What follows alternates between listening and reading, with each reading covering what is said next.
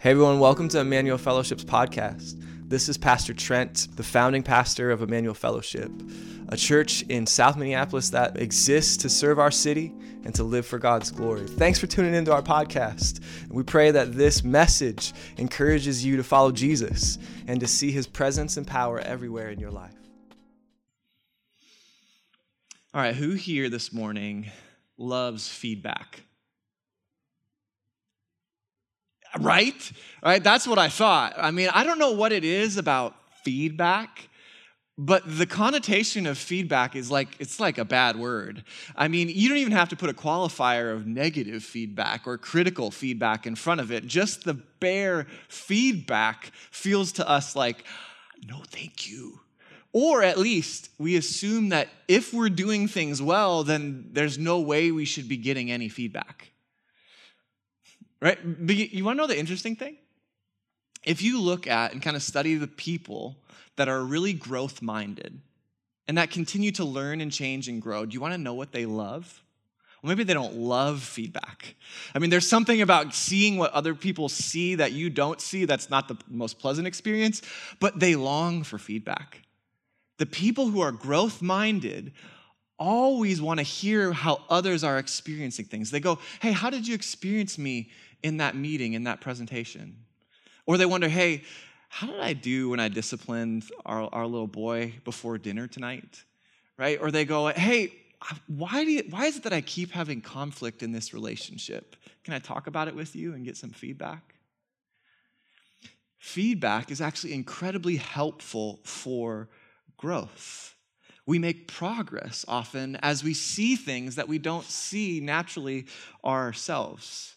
And I think the same could be said about the word repentance in the Christian life. Nobody jumps at that word. I don't know if I like the word repentance. It makes us feel some kind of way.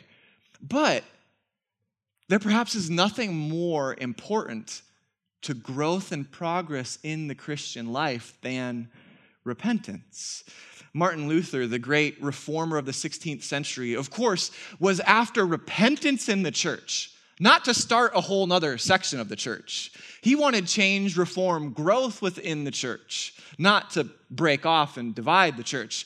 But here's what he says when he nailed his list of changes of growth for the church in the 16th century. He said, when our Lord and Master Jesus Christ said, repent, he willed the entire life of believers to be one of repentance.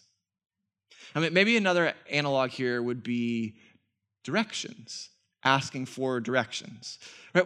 People don't ask for directions for a whole variety of reasons, right?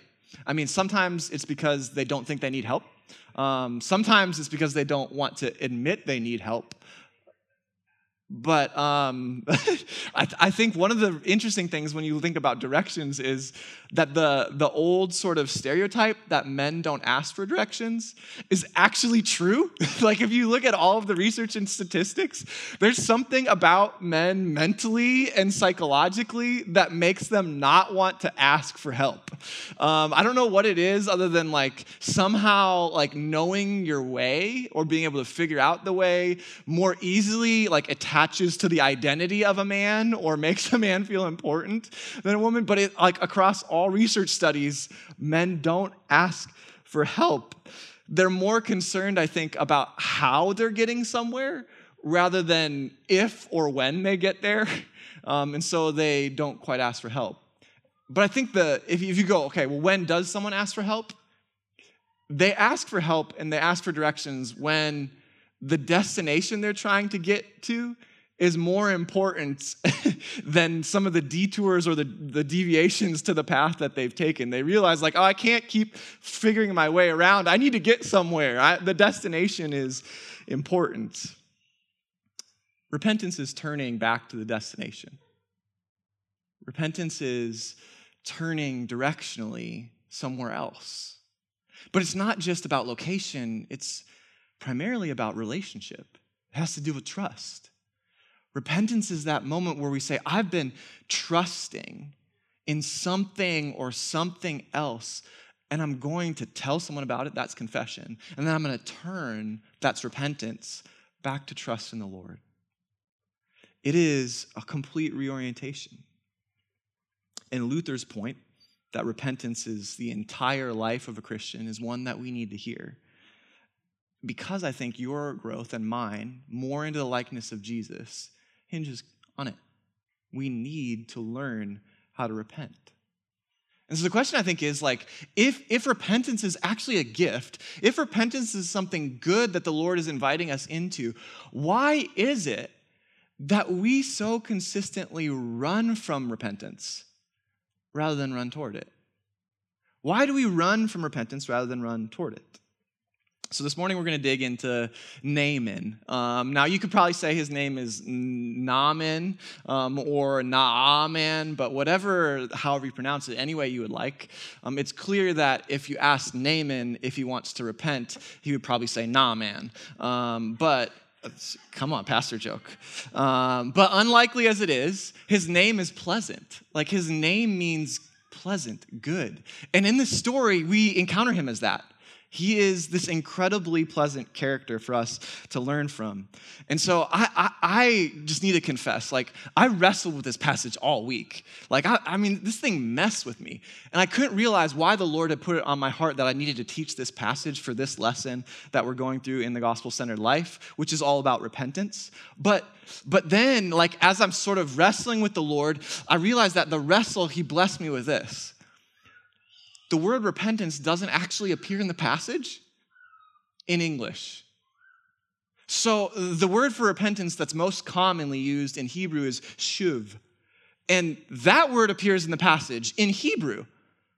But in English, repentance never occurs in the passage, except for right in the middle of the passage, these two other words are used for the Hebrew word shuv, which makes me realize that the way the Lord's trying to bless us this morning is that he wants to redefine repentance for us.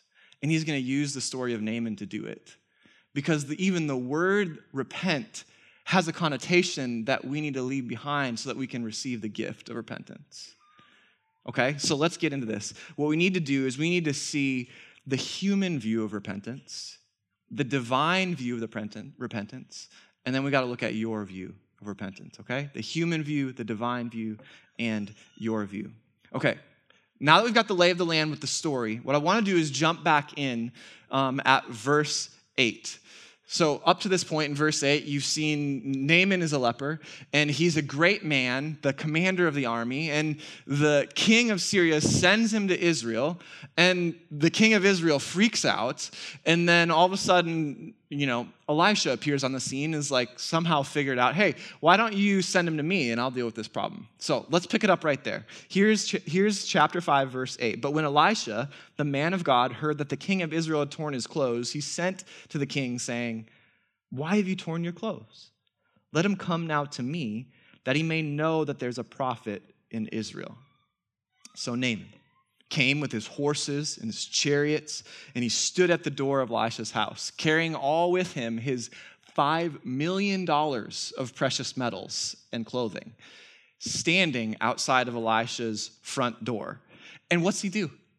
Elisha's like, I got this figured out. I'm going to get my assistant to set up a Zoom call, and we just need audio. I don't need to see you. I just have a message for you. And Naaman's like, excuse me? I am a great man. I am the commander of the army of Syria. I am highly favored. And instead, he hears Elisha's message and recoils. What's Elisha's solution? Right? Go and dip in the Jordan 7 times, and you will be restored. Want to know what that word is? Repentance. Go and dip in the Jordan, and you will be repented. And how does Naaman respond? He's angry. And he went away, verse 11, and behold, I thought he surely would come out to me and stand in front of me and wave his hand all hocus pocus like, right? And cure the leprosy and call upon the name of his God, right? This whole spectacle. But no. Elisha says, go ahead, go wash in the Jordan. You see, Elisha's solution doesn't match up with Naaman's speculation. Naaman speculates, I think this is what should happen. This incredible man of God will do some sort of thing over the spot, and then all of a sudden, magic, I will be healed. Naaman says, I think this is how things should go. And you know what? When we get convinced of how things should go, you want to know what we have a hard time doing? Going along with the way the Lord says things should go. Right? When we're convinced by our own speculation, by our own thought process of how things work, when we're man-centered in our approach to the solution, it's usually because we spend a lot of time in speculation. And Naaman's speculation blinds him to God's solution. I think the same is true for us when it comes to repentance. We often have this sort of way of thinking about it, this way in which we approach it, that we're sure that it's like this. But the reality is, it's not like that at all. Much of that is our own speculation rather than God's revelation. So look at this. Let's keep reading here. Because the servants come and they save the day. Check this out. All right, so he turns and went away in rage. But the servants came near to him. Have you ever tried to reason with somebody who's enraged? Like, have you ever tried to be like, hey, listen, I'm going to try and help you repent here, right? And no, it doesn't go so well. But they have this sort of like priestly mindset where they come to him very gentle and say, hey, listen, look at this. My father. Wow. He's their commander. Right? He's in charge. These aren't children. But they come and say, listen, my father, it is a great word.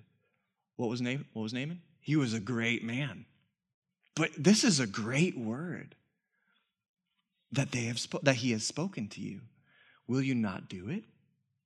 Has he actually said, wash and be clean? And somehow the servants reason with Naaman, and he goes. And he goes to the water, and he dips 7 times, and he comes out clean. And this whole scenario makes me wonder, what if for repentance, we have more speculation about it rather than revelation from God about it? Like, what if our whole approach to it is man-centered and needs to be peeled back such that we get God's eyes and God's heart for what it is? What if we need revelation rather than speculation, something that God given rather than man thought? So the man-centered view of repentance is penance. Right? The man-centered view of repentance is that, like, it's penance. I have something to pay in order to fix this problem. And our approach about repentance is, it's all fire and brimstone. It's like angry Naaman, angry preacher. Go, you turn or burn, repentance. But the reality is, it has a completely different view in God's mind. But we approach repentance from our own standpoint with speculation. And if you grab those 2 categories we discussed a bit last week of legalism on the one hand and license on the other hand, you see that someone who is more of a legalist, who keeps the rules for their own sake, who feels like I do what's right, but not because of delight. I just do it because it somehow makes me feel good and better. That person is probably thinking in her heart, repentance is dreadful. Like, it's only for those irreligious people.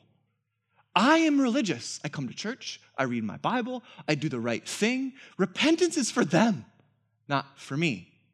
And then on the other hand, if you're thinking more of somebody who defaults to license, you're saying, hey, I don't obey anything. I do what I think is right. I do what feels good to me, what's right by me. I don't do what others say. I do what I feel. And the licentious person would say, hey, repentance? That sounds outdated. Like, that's only for the religious people, right? For those church people, for those Bible people. Repentance must be for them. It's certainly not for me. I don't need to turn or to change my ways at all. You see, we have a way of thinking repentance is for everyone but us. But the reality is God is trying to give us a gift in repentance. Speculation has so warped our view of repentance such that it becomes penance, and we approach all of our problems thinking, what must I pay to make this go away? I remember early on in our marriage, I learned this pretty quick, right? If I was in trouble, I would always think, what can I pay to make this go away? But Laura can sniff out that kind of sorry from a mile away, right? My wife, she can see. She's like, hey, listen, that's not going to work, buddy, right? It's not like, can I show enough remorse, right? I'm so grieved by this that you'll just sort of let it go. It's not that like I can resolve, I'm never going to do it again, babe, never again, and then therefore it goes away. She can sniff that. It's not that I'm like, hey, I'm going to do enough dishes, right? So that like all of a sudden you forget about that, or I'm not clean this, and therefore that will be gone. I cannot pay to make it go away. That just does not work. But that is the way that we approach problems. That is our human way of speculation rather than the divine way of revelation. Now let me show you the divine view of repentance. It's so breathtaking in here. So if we keep reading this story, Naaman dips himself 7 times in the Jordan according to the word of the man of God, and his flesh is repented. His flesh is restored like the flesh of a little child. He is got that baby skin all about him, and he was clean. And then he repented, right? So his flesh was repented. His flesh was restored, and then he returned. Then he repented back to Elisha, the man of God. So he comes back, all of his chariots, all of his horses, all of his money, back to Elisha, who he had torn away from in rage. And he says, hey, listen, behold, I know that there is no God in all the earth but in Israel. So accept this present from your servant. Right? Naaman came and wanted Elisha to stand before him. He was the great one. But now he comes turning back, trying to stand before the great man of God, Elisha, right? Naaman wanted Elisha to pray to his God and do something over the spot. And now Naaman comes back to Elisha praising the Lord as his own God, right? Do you see this shift? Right? Naaman wants Elisha to come out and serve him and do something about the leprosy. Instead, he comes back and says, Elisha, I am your servant. It's the complete flip because he's seen that only the true God can restore. And the true God has given a gift to Naaman that Naaman can't repay. Look at Elisha's response there. I can't accept any gifts. No, as the Lord lives, I will accept nothing. There is no price for this. This is beyond payment. You're thinking in terms of penance. That's not what repentance is. I'm thinking in terms of restoration. That's what repentance is. Restoration from a God-centered view repentance from a God-centered view is all about restoration. In God's economy, you can't pay it back.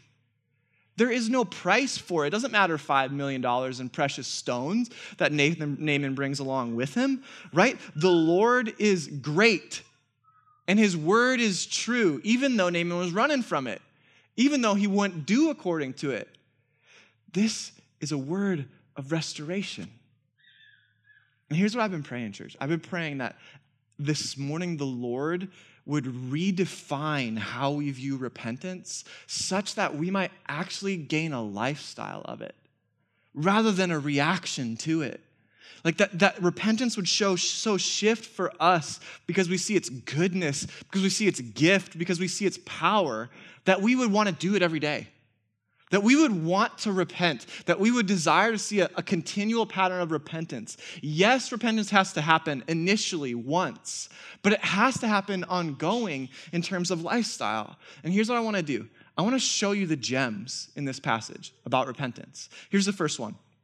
You need to see from this story that repentance is coming home. Repentance is coming home. This is the linguistic key here, because in the Hebrew, you have 2 letters that make up the word shuv. The first is shin, which looks like a pictograph of teeth, like biting. And the whole idea there is that the letter represents destruction, calamity, burning, sharp things. And then that's completely tied next to the word bet, which is in every way the picture of a house. So it's basically the phrase, honestly, by the two letters means burn the house down. That's what repentance means. But the problem is, we're pretty sure that repentance means turn or burn, rather than burn then turn. The whole point of repentance is that you burn the house down because you've built something and are living somewhere that's so destroying your life that you need to actually run home. The point is burn the house down because I've wandered like the prodigal into the pig pen and I hate it here. I don't ever want to come back here, so I want to destroy the house like it's ashes, because then if I come back and see the ashes, I'll go, yeah, I tried living there, it didn't work. I want to come home to my Father. Repentance is burn, then turn. Burn the house down so that you could go home. Like, this is a word of restoration because God wants you to see there are places in your life, and I wonder, are there places in your life right now where you're living that you know you're not home, and the house that you've built needs to get burned, and you need to turn and walk the other way because you're living like a wanderer rather than living like a child. You're living there in the pig pen rather than living there in the Father's house. Repentance is coming home. And what you know is that the Lord will receive you home. Repentance is also a great word. A great word. I mean, think about that. Like, it's emphatic when the servants come and approach Naaman. They say, has he actually said, won't you do it? It's a powerful word. It is a great word. It's the invitation that we need, and it's a word of power. It's a word of restoration. It's a word of change. God's solution is different than our speculation, such that when we hear the word repent, we need to realize the invitation to a great, better future is at stake right there. It is a great word, and it actually works. Not only is repentance a great word, but repentance is cleansing. He goes and he washes, right? This is the symbolic angle, I think, on the word repentance in this passage, right? And another gem for sure, because what you see here is that repentance is a kind of washing, a kind of cleansing. And now don't get mistaken that it's Naaman's repentance that heals him, but it is Naaman's repentance that puts him in the water. I don't know about you, but last time I checked, you can go stand in a shower and not get clean. The water actually has to come on, right? But if you don't go put yourself in the place, you can be sure that water's never going to get on you, right? You've got to go and repent, but it doesn't conjure up cleansing, but it puts you in the place of cleansing. Repentance is what gets you to that spot where God could pour out cleansing water upon you. And can I just play a little bit here? Would it be possible for us to bathe in a way that's not more regular, but a little bit more regularly spiritual? Because I don't know about you, but probably most of you have not showered just once. I mean, probably not, right? And is there a clue there that if we need a continual kind of cleansing for our physical body, then we need a continual kind of cleansing for our lives spiritually? Could you actually take a bath or take a shower with a spiritual lens to go, yes, Lord, as much as I need this, I need you? Because have you ever felt like if you haven't taken a shower in a few days or maybe longer, I don't know how long you've gone, do you start to feel some kind of way? You start to feel weird physically and emotionally, stuff's just not right. Seriously, we need to be cleansed continually, and we have to put ourselves in the place of cleansing, and God has promised that a flood of cleansing water will flow. Repentance is cleansing, but it goes far beyond this, right? We see repentance is healing. Right? The prophet Elisha says, peace, go in peace. That's that comprehensive well-being he's giving to Naaman. Not only healing, but it's humbling. This great man comes with his ideas, and yet God's solution puts him into a dirty river, right? Such that he has to obey and submit to the word of somebody who puts him on a Zoom call, It's humbling, and it's at the same time dignifying. Do you realize this? Where does Naaman go after this? He returns to his post, right? He's about to be out of work. He's about to be out of a calling. And yet, when he comes to repent, it means that he's then sent back into his calling, back into his post to stand before the king of Syria. And he says, hey, I don't even want to get unclean again. So he says, let me take some dirt from Israel back to my homeland so that I can remember and give sacrifices to the Lord so that I may continue to be clean. It's healing, it's humbling, it's dignifying, and it's priceless. Don't miss that. Repentance is this priceless gift. Not all the money in the world, and certainly not all the money that Naaman brings could pay for it. The divine view of repentance is restoration. And if you think about it, the clearest revelation of restoration, of course, is the study that we're doing on the gospel. It is the gospel itself, right? The gospel is the good news that humbles us because you're a sinner in need of a savior. The gospel is the good news that cleanses us. No matter how contaminated we are from sin, his blood can make the foulest clean. The gospel is the good news that's priceless. There is inheritance that is unfathomable. There is such riches and treasure untold in the gospel. The gospel is the good news that's dignifying because the living God has said, I love you, even though you've been living apart from me. The gospel is the good news that is a great word because it actually works. There's actually power in it. And the gospel is the good news that we should come home. Jesus confirms that when we turn in repentance, we will come home and not merely be welcomed, but we'll find out that the Father has wanted us. He wants us home, aching for us as we're gone. Repentance is not penance. It's restoration. It's the gift that leads to life, the only gift that leads to life.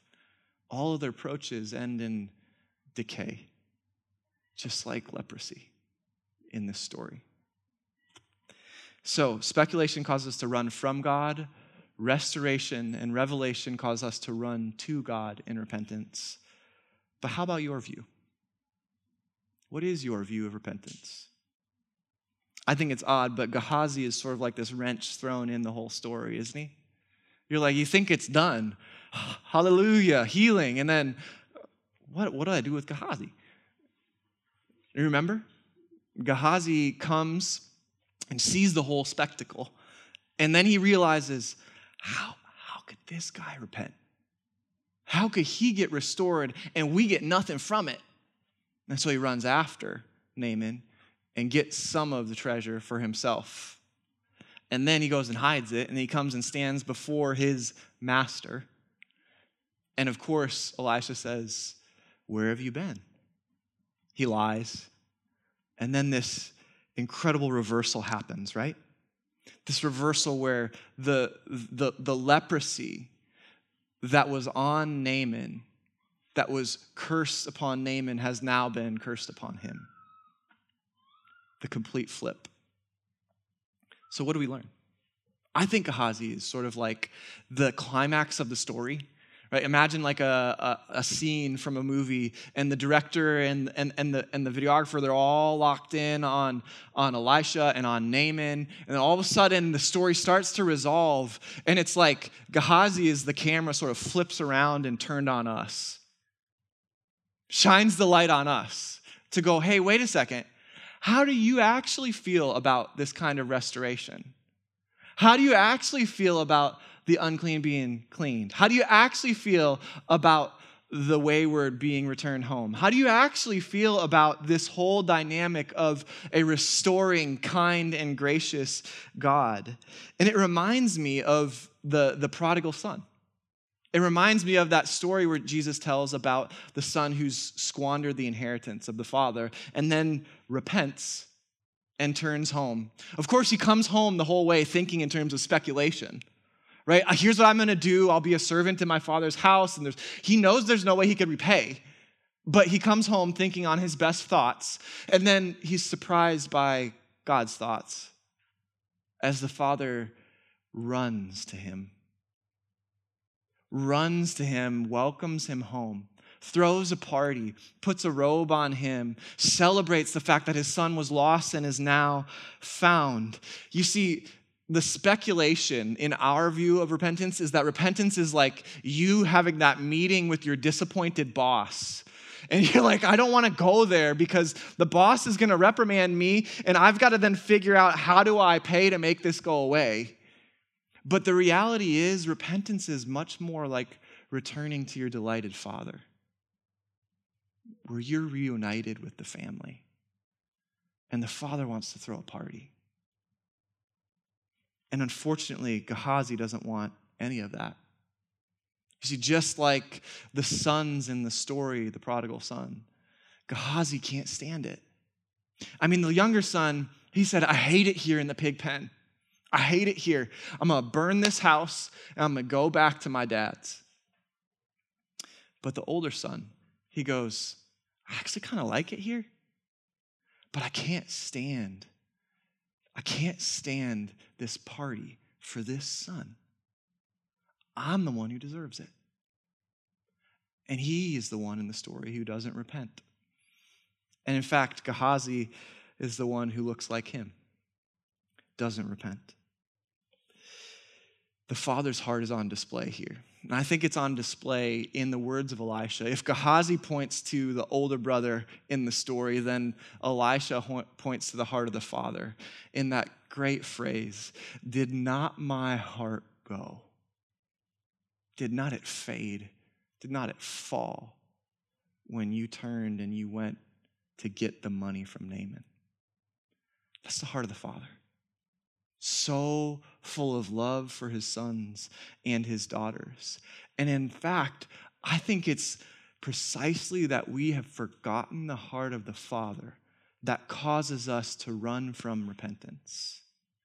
But it's the heart of the Father, when we remember it, that compels us to run toward repentance.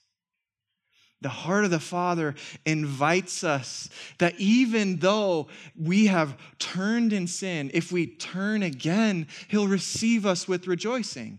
And what if we believe that, church? Like, what if we believed that restoration actually came through repentance rather than reprimand? Like, what if we believed that honesty was worth it and we started confessing our sins to one another? Just like James says, confess your sins to one another and pray for one another that you may be healed. What if there was healing on the end of confessing, telling, and power for repentance, turning? What if we began to see that a lifestyle of repentance was more about the destination we were headed, and that we didn't need to worry so much about our own detours and deviations? Because the Father wants us back. He wants us back. Where have you been? What is your view of repentance? Is it restoration? Do you sense the heart of the Father saying, come home? Only when you do will you commit to a lifestyle of repentance. And only when you do will you find yourself growing consistently more into the likeness of the only true Son, the Lord Jesus. Let's pray. Father, would you give us grace to remember now your heart?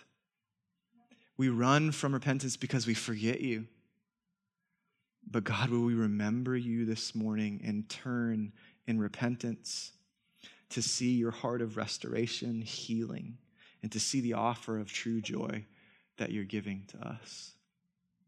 God, we want to be a church that is growth-minded, that sees the potential that each of us has to grow more and more into your likeness, to not settle in the faith, but to continue to learn, be changed, and transformed by the gospel. So help us put this piece into place so that repentance becomes the norm for us day by day, week by week. Would our time meeting with you be characterized by repentance and faith? Would our conversations in gospel community and our small groups be characterized by repentance and faith? Would our soulful friendships with one another be characterized by repentance and faith, so that we might continue to turn and trust you, finding you, Father, satisfying like nothing else? Finding that we were made to live in your house. Do that, Jesus, by your Spirit. Work, convict, comfort, challenge each of us how we need it this morning. It's in your name we pray. Amen.